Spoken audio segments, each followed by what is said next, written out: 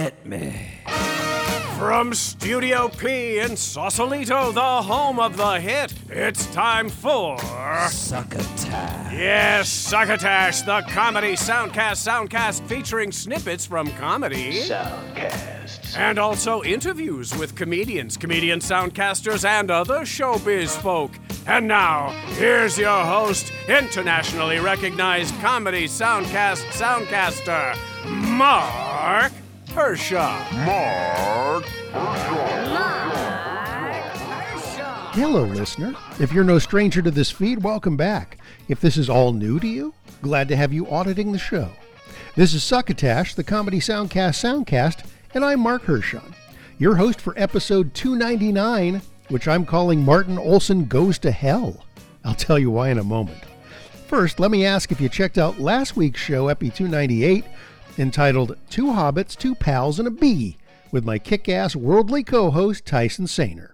He featured a triad of soundcast clips from the likes of The Friendship Onion, The Deep Dive with Jessica St. Clair and June Diane Raphael, and Full Release with Samantha Bee.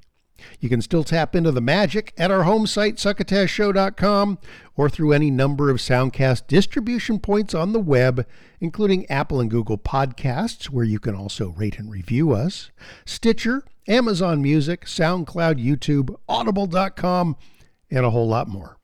So, back to the title of this show. Why does Martin Olson go to hell? Martin's a longtime writer of comedy and television and assorted other bits and pieces of fun and frolic, but I wanted to get him on to talk about the latest and second installment in his trilogy, The Encyclopedia of Hell. The new book is The Encyclopedia of Hell Volume 2, The Conquest of Heaven. The first volume, subtitled An Invasion Manual for Demons, they're both available. Yes, love those titles, love those books. They're funny, they're crammed with humor and incredible weirdness. It's basically a set of instructions from Satan to his demons on how to take over everything.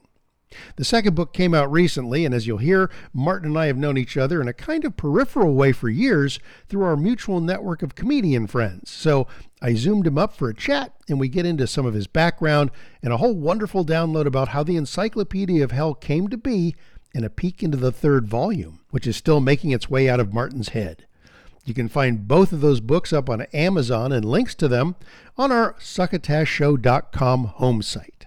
Sponsoring this week, as usual, is Henderson's Pants, who are reintroducing just in time for spring break their Wake Island abbreviated trousers. I'll jump into my convo with Martin Olson right after this unimportant message. Friends, summer is just around the corner, so you might be thinking to yourself, gosh, it's time to get out the suntan lotion, rubber thongs, and good old Bermuda shorts. Stop right there, Pilgrim. Did you know that every time you slip on a pair of their shorts, the British Protectorate of Bermuda receives a 2-cent royalty? That's right, which is why Henderson's Pants, a loyal and legal corporate entity of these United States since 1896, is introducing their Wake Island abbreviated trousers, roomy and comfortable like the Bermuda shorts you've come to love, but with the freedom that comes from knowing you won't be helping out the subjects of our former British oppressors. The stylish Wake Island abbreviated trousers are named for the unincorporated tiny landmass in the North Pacific, which is a legal U.S. protectorate. Now, when those hot, sticky days of summer hit, slip on a pair of Henderson's Wake Island abbreviated trousers and go for a stroll on the beach, around the pool, or through the mall. Feel free to wear briefs, boxers, or nothing at all under your new, snazzy, and 100% American abbreviated trousers, because, as a U.S. citizen, you have the right to stow your junk any way you choose. Originally designed for the U.S. Department of Immigration, trout farmers, and dark, seedy theaters, that's Henderson's Wake Island abbreviated trousers, available wherever things you put your legs into are sold. And now back to more of Succotash. Joining us is Martin Olson from Los Angeles, California. Somewhere in Los Angeles. Where are you, Martin? I'm in Winnetka, which is in the valley. Oh, Winnetka. Okay, very good. And we are on Zoom, just so people know we're not actually in the same room together. So if you hear any sort of inconsistencies, that's probably either that or the liquor we're drinking. I can't ever figure out how that goes. And mine is this here, which is Guinness. Nice. I just ran out, but that's okay. I love what I love about the Guinness cans is it's got that little nitrogen capsule in there. God. So when you open it, it releases the nitrogen gas into the beer. Dude, I will only buy these now. It's so fucking beautiful. The reason that Martin is joining us is Martin does not have a soundcast, but Martin and I go way back, sort of informally, right? I mean, we have lots of friends in common. The whole San Francisco scene, for example. Yeah, I was trying to think back. When's the first time I actually kind of talked to you? And I think it was at a party that Mike Farrow had at his house. Yeah, and that beautiful place he had at a dead end. Yes. And he had a bunch of some of the best comedians there, the real solid people who were major road pros. Yes. Yes. And for those who don't know the name Mike Farrow, you might have known him better as Tommy Sledge, which was his stage persona. One of the funniest acts. Oh, great hard-boiled act, hard-boiled detective as a comedian. It was fantastic. And plus a fine musician too. Oh, really? No, I did not know that side of him. He started off, when I first saw him in Boston, he was on the road because he's such a classic road comic, and he swung through Boston, and he had a guitar act. Really funny short bits. It looks like he's going to do a long song. It slides into kind of a parody or some original. I think it was mainly original gags, and then he would stop. And the timing was so perfect. He just was really good guitarist. Oh, wow. And a really straight sounding, good voice. So his sense of humor, as you know, is so totally fucking crazy. Yeah. Way out there. So then his straight mannerisms juxtaposed with the material, and he killed. Because the only music that I remember him doing was playing the penny whistle, because he had this gimmick where he figured he could get hired by getting himself into shows as both the opener and the middle act. So he would come out as Mike Farrow and open the show, and he'd tell some jokes, and he'd play this stupid little penny whistle that he'd pull out of his pocket. And then sing like some kind of Irish song or something. And then he'd say, please welcome your opening act, Mike Farrow. And he'd go off stage, and then he'd come back out in the whole Tommy Sledge trench coat and fedora. I never heard that. That's hilarious. Yeah. You know any other? Tony, Andy Kaufman did it, of course. Yes. In a celebrated way. Do you know any other people that did that? That came out twice? Yeah, under different personas. Kaufman, of course. Yeah, I can't think of anyone who did it on a regular basis. So it was pretty inventive. I mean, he could, get hired in places that didn't want to pay a lot of money because they would. Did Emo ever do that? Because Emo's act was different before. That's true. He may have. I only remember him as Weird Emo. So with the trombone, a long time ago. Suit on with a trombone. He'd never play it. Never referred to it. Oh, that's fantastic. That's fantastic. So Martin, did you ever do time on stage, or have you always just been writing? Well, me and two buddies started the first comedy club in Boston. There weren't any clubs. No kidding. There were gong shows. So I've gone up to Bruce Smirnoff, who hosted one of them, a New York comic, and I know Bruce. Tried to sell him some material, and he said, "Dude, I can't do this. This is too weird. I don't get it." And he actually explained what I should be doing to try to sell jokes. He helped me out a lot. I was doing music with my partner Jeff Root out of college. Then we did 4 albums at home in our home studio. And they came out really good. We had some success. And then we started doing comedy records and stuff like that, and comedy films, little Super 8 films. So I wanted to somehow, get a job as a comedy writer because of the Dick Van Dyke Show since I'm a kid. Plus, I'd seen on TV when I was a kid, I saw Brother Theodore on the Merv Griffin Show, and Andy Kaufman on the Dick Van Dyke Summer Show. Okay. I saw both of them with my mom, and they both were surrealists, and they both were doing this stuff that just blew. I said, "You mean you can do that? You can write that? I really?" And then, so that's was my goal since I was a kid, was to be a comedy writer, to write stuff like that. After my music partner and I started doing comedy stuff, just on our own, no audience, no performances, I saw in the paper that there was going to be a comedy class at some college in Boston. So I went in. It was being taught by Sean Morey, who was a street performer at the time, and was a super good teacher. And I met two other guys there. There were maybe, 15 people in the class. And it was really good. And it was geared towards that you had to do a performance at the end. Mm. So I met two other guys because I wanted to do a theater. I'd already researched in Harvard Square this church that had a good stage, and wanted to do a comedy theater with sketches. And they already had this place ready to go, which would be a comedy club. Okay. And they wanted to call it the Comedy Connection. So I'm a musician. I play piano. So they said, "Why don't you play piano for us and help us start the club?" They said, "Because you want to do sketches and so on." So we started the first comedy club in Boston. It was like a super success. Wow, that's fantastic. And that was the comedy connection. Yeah, and then Barry Crimmins came into town a year later. So there were lines around the corner. We just sort of hit it at the right time. And what year was this? 1977, 78. Okay.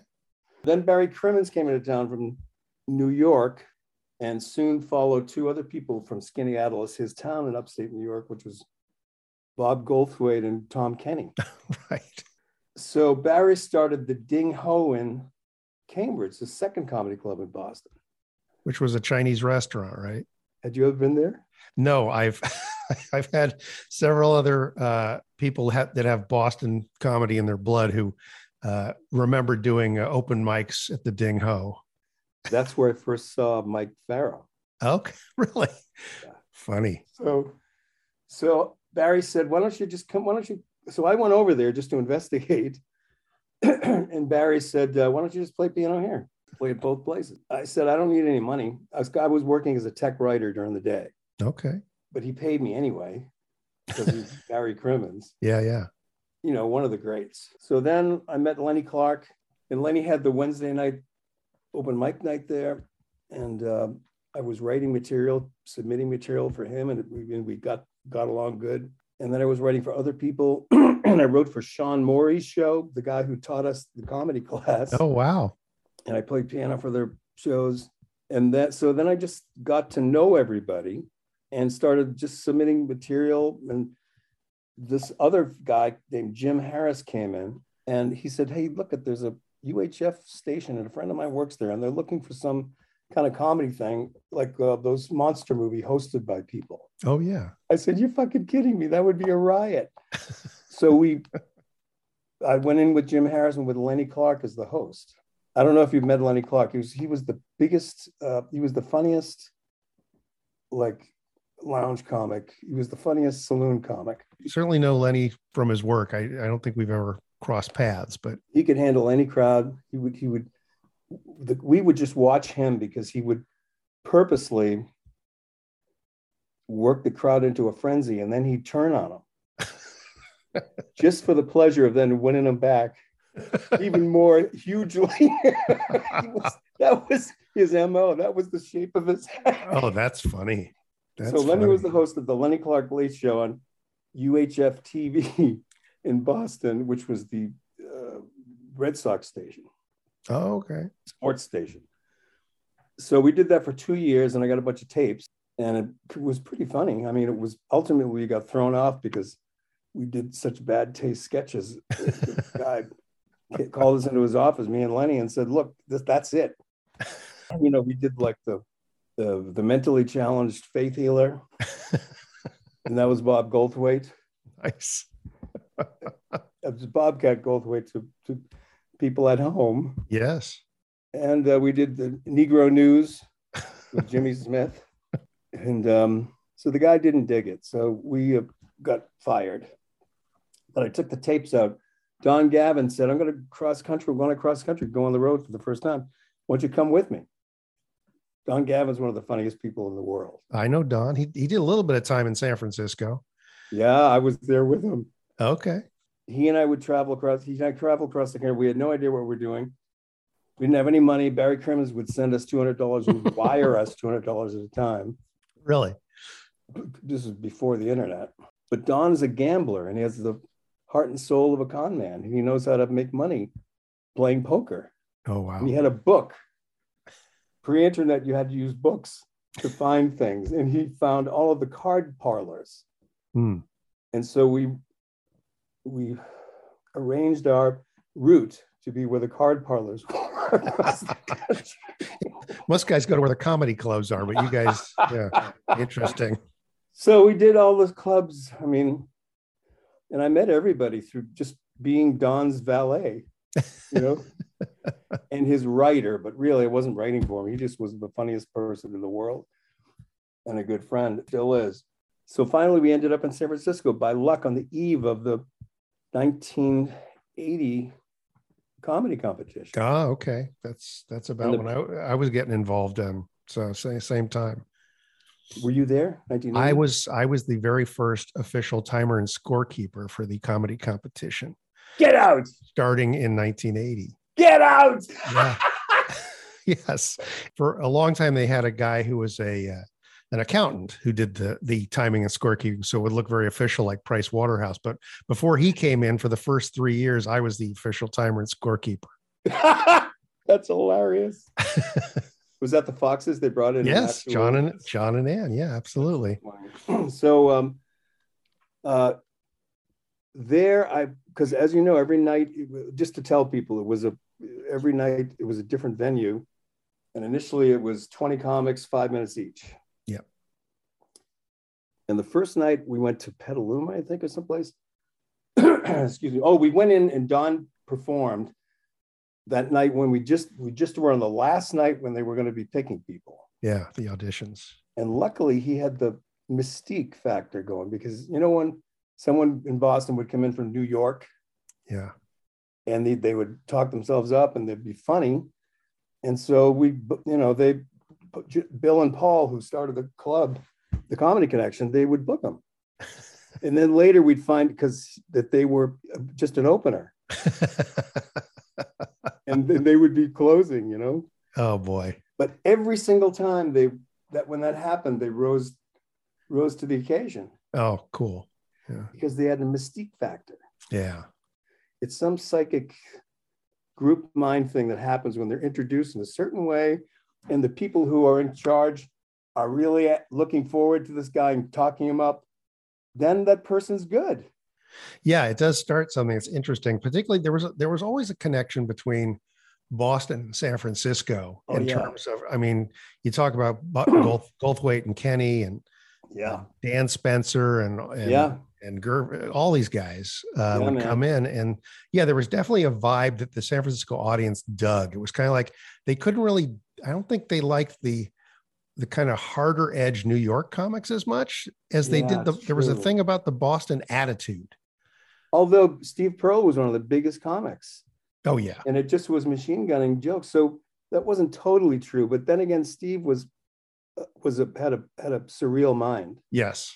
Even though they were jokes. Yeah. And Slayton. I mean, Slayton was pure New York. Bobby Slayton was pure New York, but there was something about him that became beloved. I got a story for you with Slayton. And then I'll continue what happened in San Francisco, because it was a good story. So I'm working at Disney, and because I ended up being a writer like you. We both did well. And so I'm at Disney for many years, and the shows we did were successful. And I saw Slayton down on the Disney lot. I said, Bobby, it's Martin Olson. You remember me? He says, oh yeah, Marty, I met you with Bob Ruby. Because I had directed a bunch of comedians shows for the HBO space and everything. Oh, okay. So I said, hey, could you come up and help do a prank with me? Because this guy, we just started the show, and the guy who created the show is a huge Slayton fan. He used to, listen to you all the time. So I said, just come up there. We'll figure it out as we're walking up. So I put him in an office with a Cintiq and I mean, this was before Cintiqs even, but with the drawing board, and put a hat on him. And I said, all right, I'm going to bring this guy in to introduce him to the new board guy.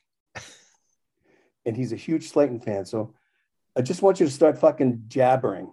Just keep talking. Don't even let him start asking questions. Just want him to be astonished.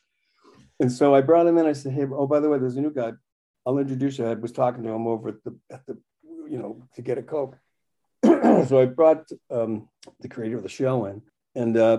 And so Bobby just starts going, he was super fucking funny. He just started rambling on about Disney and about how much he hated it here. And how it sucked so bad. And it was a big fucking worldwide octopus. And the guy, it was so funny seeing his face mark because he literally he had cognitive dissonance. Yeah. Here's his favorite comedian in a different context, sitting at the fucking board. What is going on? And then he howled because he realized it was just a prank on him. And he couldn't catch his breath and he just was bent over laughing. That's how fucking funny Slayton is on the fly. Oh, yeah. No, Slayton's great. But let's get back to your worldwide journey. Well, the trip with Don Gavin to San Francisco by chance changed my life. It made my whole career because my career has been entirely luck. I mean, I had to know how to write and try to learn how to do it, but believe me, it was all luck, but you'll hear for yourself. I go to Petaluma the first night. It's going to be a week of nights at different venues, 20 comedians, everybody 5 minutes. The third comedian was this guy. He goes on and he has no setup. He has no transitions. He's a short guy. He's like an Italian short guy. He dresses like out of 1800s fucking Vienna with a cane and a fucking scarf and a pea coat. What the fuck? And a vest and a tie and everything. It was Jeremy Crane. Oh, Jeremy, yes. And I was fucking howling. Oh. Because it was the ballsiest shit. And he didn't care if anybody laughed. No. So I said this, and inside my mind and my heart, I said, I swear I'm going to be working with this guy. I don't know who he is. And we ended up, he ended up my writing partner on Comic Strip Live for 3 years with head writers for it. That's amazing. And he and I were head writers for the fucking SAG Awards for 4 years. No way. And also we were head writers for the biggest budgeted up until that time animated show at Film Roman. Really? It was Twisted Tales of Felix the Cat. So Jeremy and I became writing partners, and it just was a huge thing. How is Jeremy? You talk to him? We text each other once in a while. I think it was his birthday a couple of days ago. Yeah, it was his birthday. Yeah. That's right. Yeah. So I wished him happy birthday. Have you seen him much? I haven't seen him in years. I occasionally will kind of run across him in like Facebook, but I don't think he's on there very often. But he'll just, Jeremy, he'll just text me out of the blue after I haven't heard from him for a year. He doesn't answer me back, or he doesn't answer phones or whatever. His health is better now, I hope. Oh, good. I think it's much better because he did have the heart problem and the surgeries. But he'll text me after a year of silence and say, so some guy just threw this 3 trash bags on my front yard. And I open all 3 of them. He'll go into this fucking story without any setup, just like his act.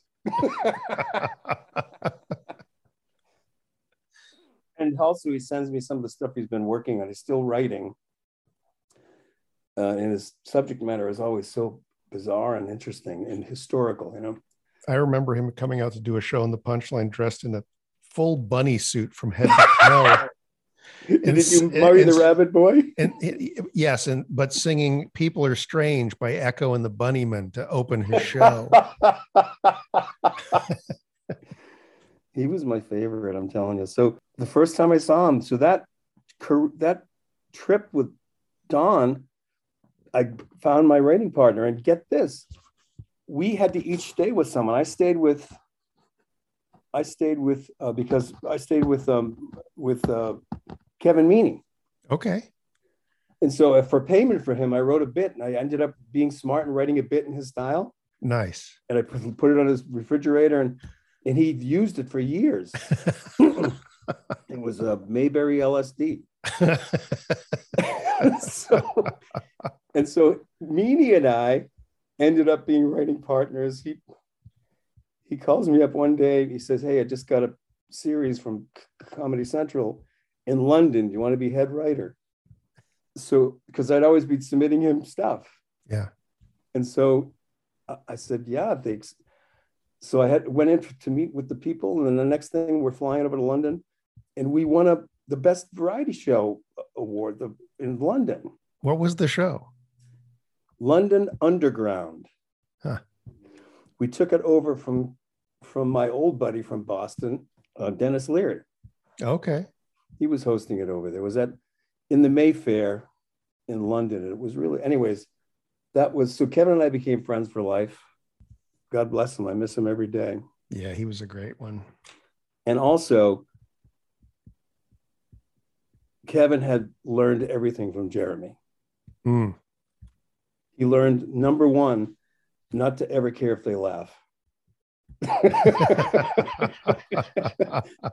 Thus means I don't care. Yes. You know? Yes. Classic song. So the third thing, so I ended up staying with Meanie. Don ended up staying with Mike and Mary Jo Pritchard. Okay. And Mike and Mary Jo Pritchard and I got along really good too. And Mary Jo was writing at the time. She was writing all this shit and was such a good fucking writer, especially with dialogue. So she and I ended up being writing partners for 30 years. How many writing partners do you have? Well, I have, usually, as you know, when you're on a job, you get assigned writing partners. Yeah. But Mary Jo and Jeremy were my main writing partners for sure. At Disney, it was Dan Povenmire and Swampy Marsh, who created Phineas and Ferb and some other shows. So, you know, Mike Pritchard won the 1980 comedy competition. He was a force of nature. Oh my God, he was the funniest. I said, who's going to win? Every single person said Mike Pritchard. And every person also said, well, he doesn't have an act. But he's going to win. But he's the funniest. For what I said, what do you mean he doesn't have an act? Because you can't, how do you know unless you see him? Yes. And so then I had a nemesis. I had an enemy and this is the, fourth part of changing my life by going to this fucking thing. I had an enemy for Monica Piper or May Lee Davis. Yes. She was in the competition. And I think how was she I must know, because she and I are good friends for years. Oh no, not Monica. No, who could not like her? She's the sweetest, she's the funniest. She comes from comedy, a legacy comedy thing with her dad. Yeah. He was one of the vaudeville. He's like, she has funniness in her bones. Oh yeah. Plus she's fucking beautiful and so sweet. We wrote a pilot together. She and Did you? Yeah, we did. It never went anywhere, but we still talk. That's right. I think I read it. The Blue Cutlass. Yeah, I read that. That was great, man. That's so funny. In fact, I think, didn't I meet you down there too? You must have. Yeah. It's so funny. I think I met you at different weird places. Because I think we were at a dinner and with Mary Jo and Jeremy in San Rafael, I think. Yeah. There was a dinner at a restaurant in San Rafael, and I think Dick Bright was there. Yeah, that's right. Yeah. Good memory. You just brought me back. So we have a bunch of connections, obviously, through the years. But the last thing was my enemy. So Monica flew up a writer from LA, and she was to coach her and to help her with the jokes and with the act, because you really needed somebody. Because every time that you did the next phase, there were 3 phases. First, it was 5 minutes, and it was fucking 20 minutes. No, it was 10 minutes. 10 minutes for 10 to 12 minutes for the semis, and then 15 to 20 for the finals. Exactly. Yeah. So you really needed somebody, because how fucking hard is it when you have to stretch the act remember what are you going to close with? We usually know what you're going to close with, but how do you get there? Yeah. So And the funny thing about the Bay Area is that you play in 6 different cities yeah, around the area, and every one of them has its own weird sort Yes. of audience personality. you know what? It was the greatest. I thought it was I'm unfamiliar with other comedy competitions, although I should know the Boston ones, but I never went to them. I thought it was the most amazing grad course for a comedian ever because of what you just said. Yeah, it was definitely this weird pot boiler of a experience, and some people that just sucked at the competition did great in their careers. Yeah, isn't that People weird? I mean, like Rosie O'Donnell. Oh, she's the sweetest person in the world. She Yeah. was so fucking nice and so fucking funny and charming and perky. Yeah, but there were all sorts of people that just couldn't get that vibe of switching it up for where they were. And yeah, you had to switch it up, dude. yeah, You had to be flexible and you had to think on your feet even more than normally, because the whole idea of being a comedian is thinking on your feet. How do you deal with the fucking crowd? exactly. And then you've got these judges that were pulled from like Oh, the local papers, that's right? They were like the reviewers That's and right. like a club owner and these different people. And Yeah. they would, if you made it into the semis, they were the judges when you went back to that town. So not only did you have to That's right. add more time to your act, but you had to go, are they going to ding me for doing material I did last time? That's right. It just was amazing. I didn't know John and Ann that well, but they were always both nice to me, but and you have to be a little sleazy to be a club owner, but I liked them both. And I thought that their setup was excellent. Yeah. It was really good. I was mainly because after I stayed with Meanie, then I stayed with the Pritchards because Don went back. Oh yeah. Because I had to go see my enemy. Yes. Yes. Let's hear about your LA. nemesis here. I want to know about this. So it was this woman, and she was like, just beautiful girl. Didn't talk much though, but it just was so mysterious. And we were like in our early 20s, right? Yeah. So finally, Monica came in 4th. She just missed in the scoring because you had to get the top 3 to get the money. Yeah. So this woman, her name was Kay, and Monica had flown her up, May Lee at the time, her name was.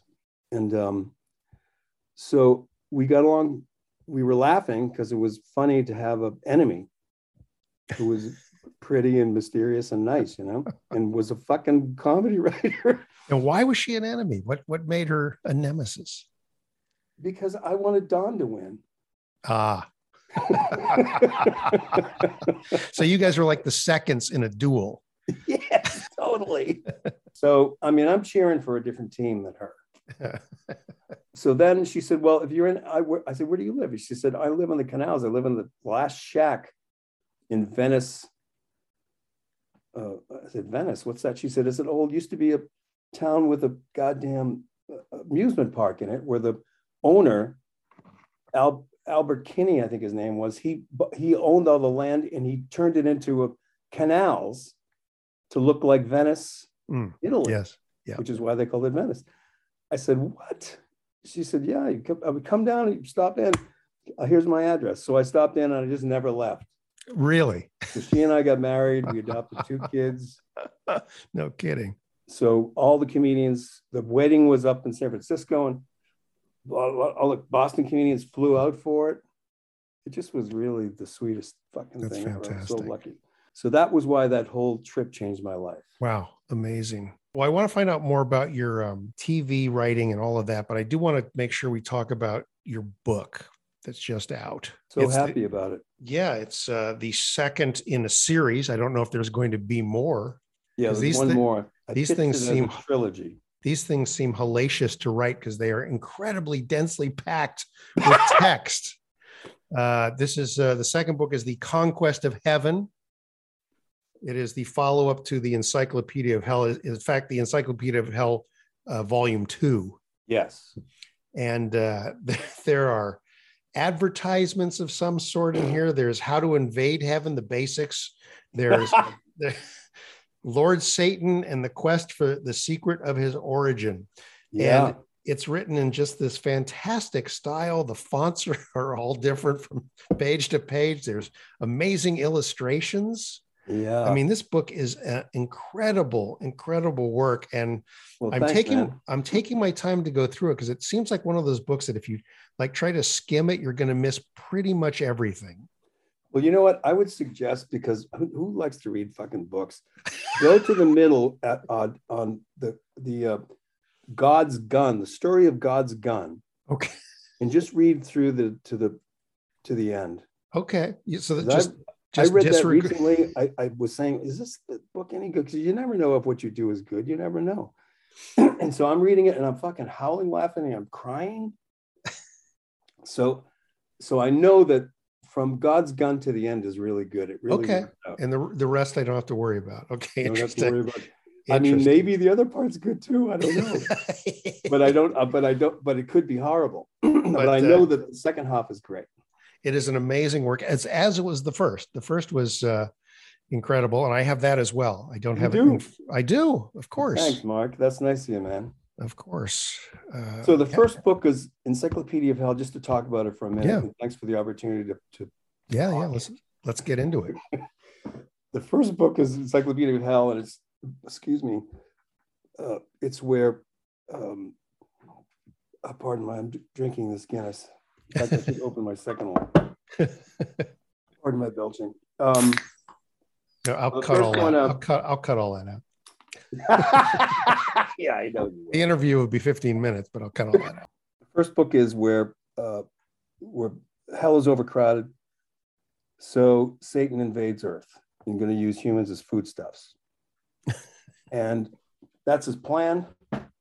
That's what they do. They eat the humans, and then the book is over.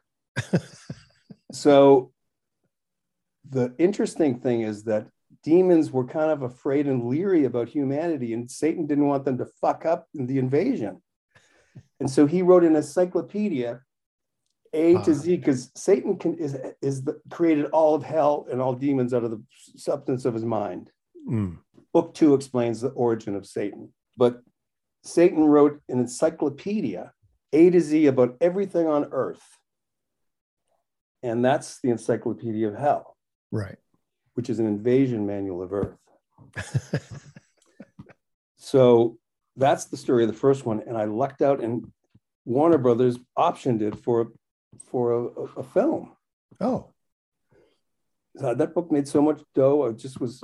Nobody would publish it. So how did you finally get it published? It's just it's not even believable. So 18 book agents rejected it. Wow. Said satire doesn't sell. And I work writing for a living. So I'm writing every day at an office. So I did this at night. But it's after I lucked out and I sold a feature to DreamWorks. So then I had money, I could take a year off. Oh, nice. So I always wanted to do this book because I wanted to do the craziest book ever written. That was my goal. You can't possibly do that. I think you succeeded. I wanted it to be the funniest book. I wanted every page to be funny, which it isn't, because it's 2,000 jokes, basically. It's just a joke book with a story attached. A joke book with a life support system. A cosmic one. And so I got a call from, so I played piano for the Steve Allen Theater for the Tomorrow Show with Ron Lynch for 15 years in LA. He's one of my oldest friends. He was one of the original comedians at the Comedy Connection. Oh, okay. I love Ron.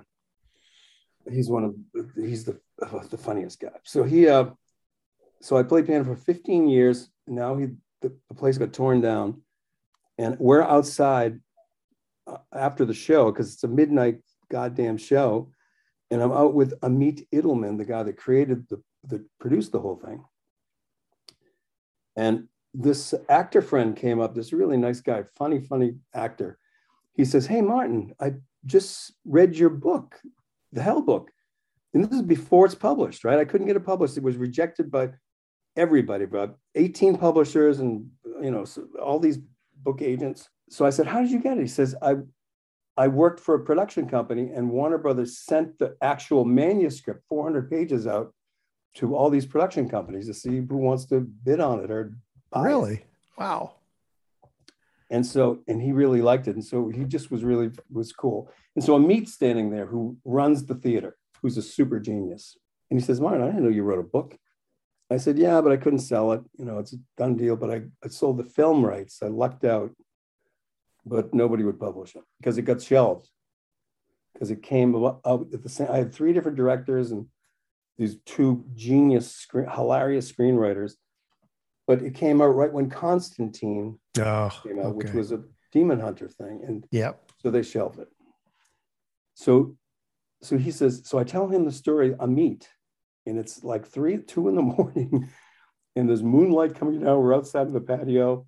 And it was a weird vibe. And he stopped and he kind of froze. He's looking up and he says, would you do me a favor? I said, what are you talking about? He says, of course, what do you want? He says, tonight, do you have a copy of the book? Because it just was at the beginning of the internet where you can attach things. Yeah. I said, yeah, I have a mock-up with fake illustrations and everything. He says, could you tonight send that out to Adam Parfrey at Feral House Books? I said, dude, I know Feral House Books. I'm their biggest fan. It used to be a mock books, and they don't do any fiction. It's all it's books like how to murder people. It's the craziest fucking publisher ever. They publish things other people won't publish. He said, exactly. Plus, I'm not going to attach the book to, you never do that. That's death, because you have to send a query first. Yeah. He says, would you do me a favor and just do it? And tell him in the email that I told you to. I said, he said, I had a flash. He had some kind of psychic flash. Later on, he told me, after the book got published, because two weeks later, Adam Parfrey at Feral House writes me an email, and it was a prank. He writes me and he says, Dear Martin, I received Encyclopedia of Hell. We do not publish any fiction, screenplays, poems, and he said a couple other things. Then there was a big space in the email. You had to scroll down. And he says, but I would be delighted to publish your book. I've been reading it for days and howling, laughing. Oh my gosh. So I just couldn't believe it. I showed my wife. I said, what the hell? And it became a hit, That's amazing. So that was just pure luck that actor friend happened to come up at that time and say that Amit had a flash. What the fuck was that? Yeah. Because I never would have sent it to them. That's wild. And I pitched the 3 books, a trilogy. So the second book, the one that I'm hawking now, The Conquest of Heaven, is after all humans are eaten and hell is expanded to include Earth. We find out that hell, Earth, and heaven are the same orb through immensely different time frames. Satan doesn't know this, but hell is way in the past. And demons have evolved into humans, and humans evolve into angels. Interesting. So Satan finds out for the first time, because he doesn't remember in the second book his origin. So he hears the legends and this stuff on Earth about God, the creator, and says if he exists, he wants to kill him and take over the whole thing. That's his job. So that's the second book. It's about the invasion of heaven by the demons. It's the craziest thing I ever wrote. I just was so happy. And so I was very pleased reading it a couple of years later, just recently, and really, laughing and crying, reading from that first, about the middle to the end. And so the third book is at the end of the second book, the demons fuck up and they destroy heaven. They destroyed the universe and has to be fixed. Oops. And Satan gets pushed into the time void. And he finds out, he confronts the creator, who's this woman, little girl, who loves him, and finds out why he got created and what was happening. Because God was insane. All of heaven was an insane asylum. And God had so many trillions of beings because he had also created Satan, who in a fractally kind of a way, created all of the demons in hell from his mind. Wow. All right. So in a nutshell, the third book is Satan gets pushed because they use the time twister bomb, which Satan had just had as a mad device, a mutual destruction thing, never to be used. But the idiot, Satan went off on a solo mission to find and kill God using his Herkabah and his instincts, because he was hell is all out of his mind. So he finds out that God planned the whole thing. God planned the whole thing because God was insane and knew that he couldn't be cured, because all of heaven was basically this magnificent palace and place of an insane asylum. There's one patient, which is him. And the angels were the doctors and stuff trying to cure him. Okay. Wow. And a lot of fucked up things happen, but finally the creator confronts Satan, but through a hologram, because she too was too embarrassed about what she had done to her son. And it turns out because she was insane, she just wanted to kill herself. So the cure was that she had to take the part of herself that wanted to kill herself out and put it in a fucking black hole or someplace where it just couldn't, and that became hell. Interesting. Wow. So at any rate, it was a very emotional thing because it's about a mother and a child. And so ultimately God retires and just gives the key to the universe and everything to her son. It's all yours now. But then the demons, meanwhile, have been planning this invasion, thinking Satan fucked up or whatever, because he doesn't care about them. And they bring the time twister bomb. And meanwhile, they time travel, because they're all time travelers, by the way, because hell is way in the past, earth is in the present, and heaven's way in the future. And so they had to the demons had to attack huge forces, and they're allergic to beauty. So when they get there, they have all these, they can't listen to them because there's just all this beautiful, even the plants and everything are just exuding beautiful chords and music, like it's Celestines, just and the whole place is glowing. It's just fucking beautiful, and it smells beautiful, and it just looks beautiful. So they have to wear these eye shades thing, because it just turns up that they end up, all the forces, as the closer they march, because they had to park their time vehicles in the tundra, in the forest, and then march into the city and ram through the walls. But they just were shitting and puking all the way, because they literally, I mean, they couldn't stand the beauty, and they would get closer and closer to it, because they had these filters. They all work with enchantments. So it's just a crazy, crazy story of that. They finally get in, and the whole place is just fucking trash. Really? They break through the gates. And God's insane.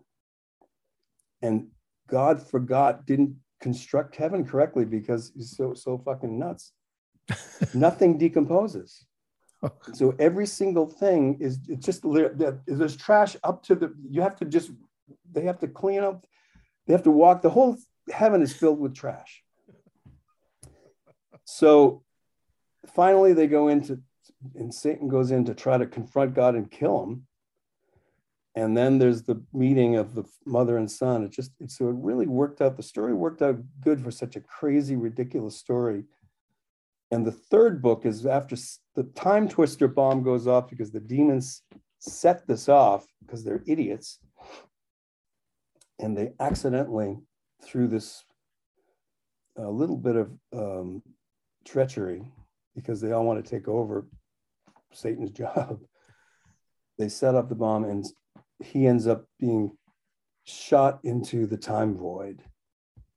And so the third book is where the characters I haven't told you about, who are the main characters, have to go and find Satan in the time void and save him. And in so doing, they find out how something comes from nothing. Okay. Which is the secret of everything. So it's Encyclopedia of Hell 3, The Triumph of Nothingness. Wow, this is amazing, Martin. I mean, it was really fun to write, but it was hard to figure out. Anyways, thanks for helping me promote the book. So if anybody wants to buy the book, Yes. it's on Amazon. Amazon. Oh, I've heard of that. So Excellent. Well, there'll be I'll put a link up. We have a blog piece that accompanies the episode. So I'll put a link up there for that. So people can get to that at succotashshow.com, or just go to Amazon and look up Encyclopedia of Hell. And the second book is Encyclopedia of Hell 2, The Conquest of Heaven. Yes. Well, gosh, we actually, we probably are about out of time for this segment, but I would love to have you back to talk more about your other writing. I mean, you've been writing for years in Los Angeles, and you've got all sorts of things you've done, and I'd love to have you back to talk. That would be so much fun. It was so much fun just talking with you. Plus, we're like kind of like parallel guys. We've both been doing the same thing for years, and on the outskirts of the comedy scene, as well as, I mean, like you, I did an act, you know what I mean? But I just wasn't. It wasn't my thing. I was a writer, you know? Yeah. And I was an improviser. I never did stand up, but I've been doing improv for 35 years. So it's like always on the periphery. And I helped with the comedy competition. I used to run a comedy club up in Seattle. Oh yeah. That's right. Yeah. The Comedy Underground up there. Yeah, that's right. Yeah. And I used to help the Foxes book The Punchline and Rooster T. Feathers and Sunnyvale and a bunch of other clubs. But Martin, I'm very excited even more now that I haven't even gotten to the good part of the Conquest of Heaven. I was enjoying where I was, but now I feel like I'm driving through Bakersfield on my way to somewhere wonderful. Well, needless to say, it was super fun talking with you, Mark. Thanks for having me on. I appreciate it. All right, Martin. Thanks so much, and we'll talk to you soon. Talk to you soon. Bye. Bye. Thanks again to Martin Olson for the chat.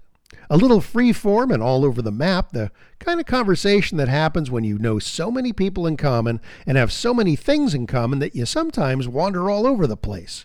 We'll have him back and get into some of the TV shows he's written for, where some of the other adventures have taken him, and where his roots are. I know. That's where you're supposed to start interviews, but oh well. I hope you enjoyed it. I sure did. This is episode 299, as I mentioned at the top, which means our next show is our 300th episode.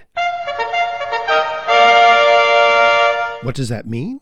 What do we have in store? Well, I just got off of Zoom before recording this, talking with co-host Tyson Sainer, and I'll tell you what we thought we'd do right after we rip open the tweet sack. Whoa! Guess I forgot to check on Tweety for a bit. No matter, here are some of the kind folks that have mentioned our @Succotash Show handle in their social media streams during the past couple of weeks. David J. Griffiths, the Jock Doc Podcast, Hunter Block, Tony Rowell, What's the Go Soundcast, Let's Chat Podcast, Stuart Buckland, The D-Head Factor, Sensibly Cynical Pod, Maddie Kelly, Chris Kelly, Kelly and Kelly.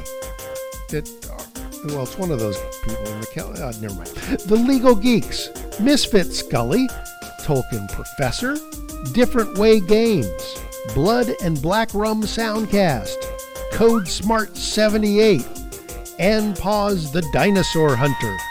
I Shake My Head with Lisa and Sam, The Salty Language Soundcast, National Treasure Hunt, Al Polo, Katie Long, Rick Mealy, Henrik Persson, Davian Dent, Samantha Martin, and Aristol Dreyer. Now, if you want to be tossed into the tweet sack for a mention in this space, just throw our handle @Succotash Show into your socials. All right, so here's the deal for next week's episode 300, celebrating our 11th year of doing this show. At least deal number one is that we will have a special guest join us, and the one we have in mind was also this show's very first in-studio guest way back at the beginning. But I have to call him still and make sure he's available on short notice. If that bombs out, then Tyson and I will flash back to a few of our favorite clips in the past 11 years of doing this show. Either way, you're getting both hosts for the price of one, so don't forget to join us right here in this feed for Succotash Epi 300. Until next time, if you should happen to be walking down the street and fall headfirst into an open manhole, and the EMTs that rescued you just happen to ask if you were listening to anything fun, Won't you please pass the succotash? You've been listening to Succotash, the comedy soundcast, with your host, Mark Hershon. Brought to you by Henderson's Pants and... Imagine your company's name right here. Rate us and review us at Apple and Google Podcasts. Find us on the web at succotashshow.com, on Stitcher, on iHeartRadio, on YouTube, on SoundCloud, and wherever fine soundcasts are streamed and or downloaded. Follow us on Twitter and Instagram at Succotash Show. Like us on Facebook. Email us at marc@succotashshow.com. Or call into the Succotash Skype line at our toll call number 818-921-7212. That number again is 818-921-7212. You can also upload clips from your favorite comedy soundcasts directly to us using our direct upload link at hightail.com/u/succotash. Succotash is produced and engineered by Joe Paulino through the auspices of Studio P Sausalito, the home of the hit. Our hosts are Mark Hershon and Tyson Sainer. Our musical director is Scott Carvey. Our booth assistant is Kenny Durges. Succotash is executive produced by Mark Hershon. Until next time, I'm your loyal booth announcer, Bill Haywatt, reminding you to please pass the succotash. Goodbye.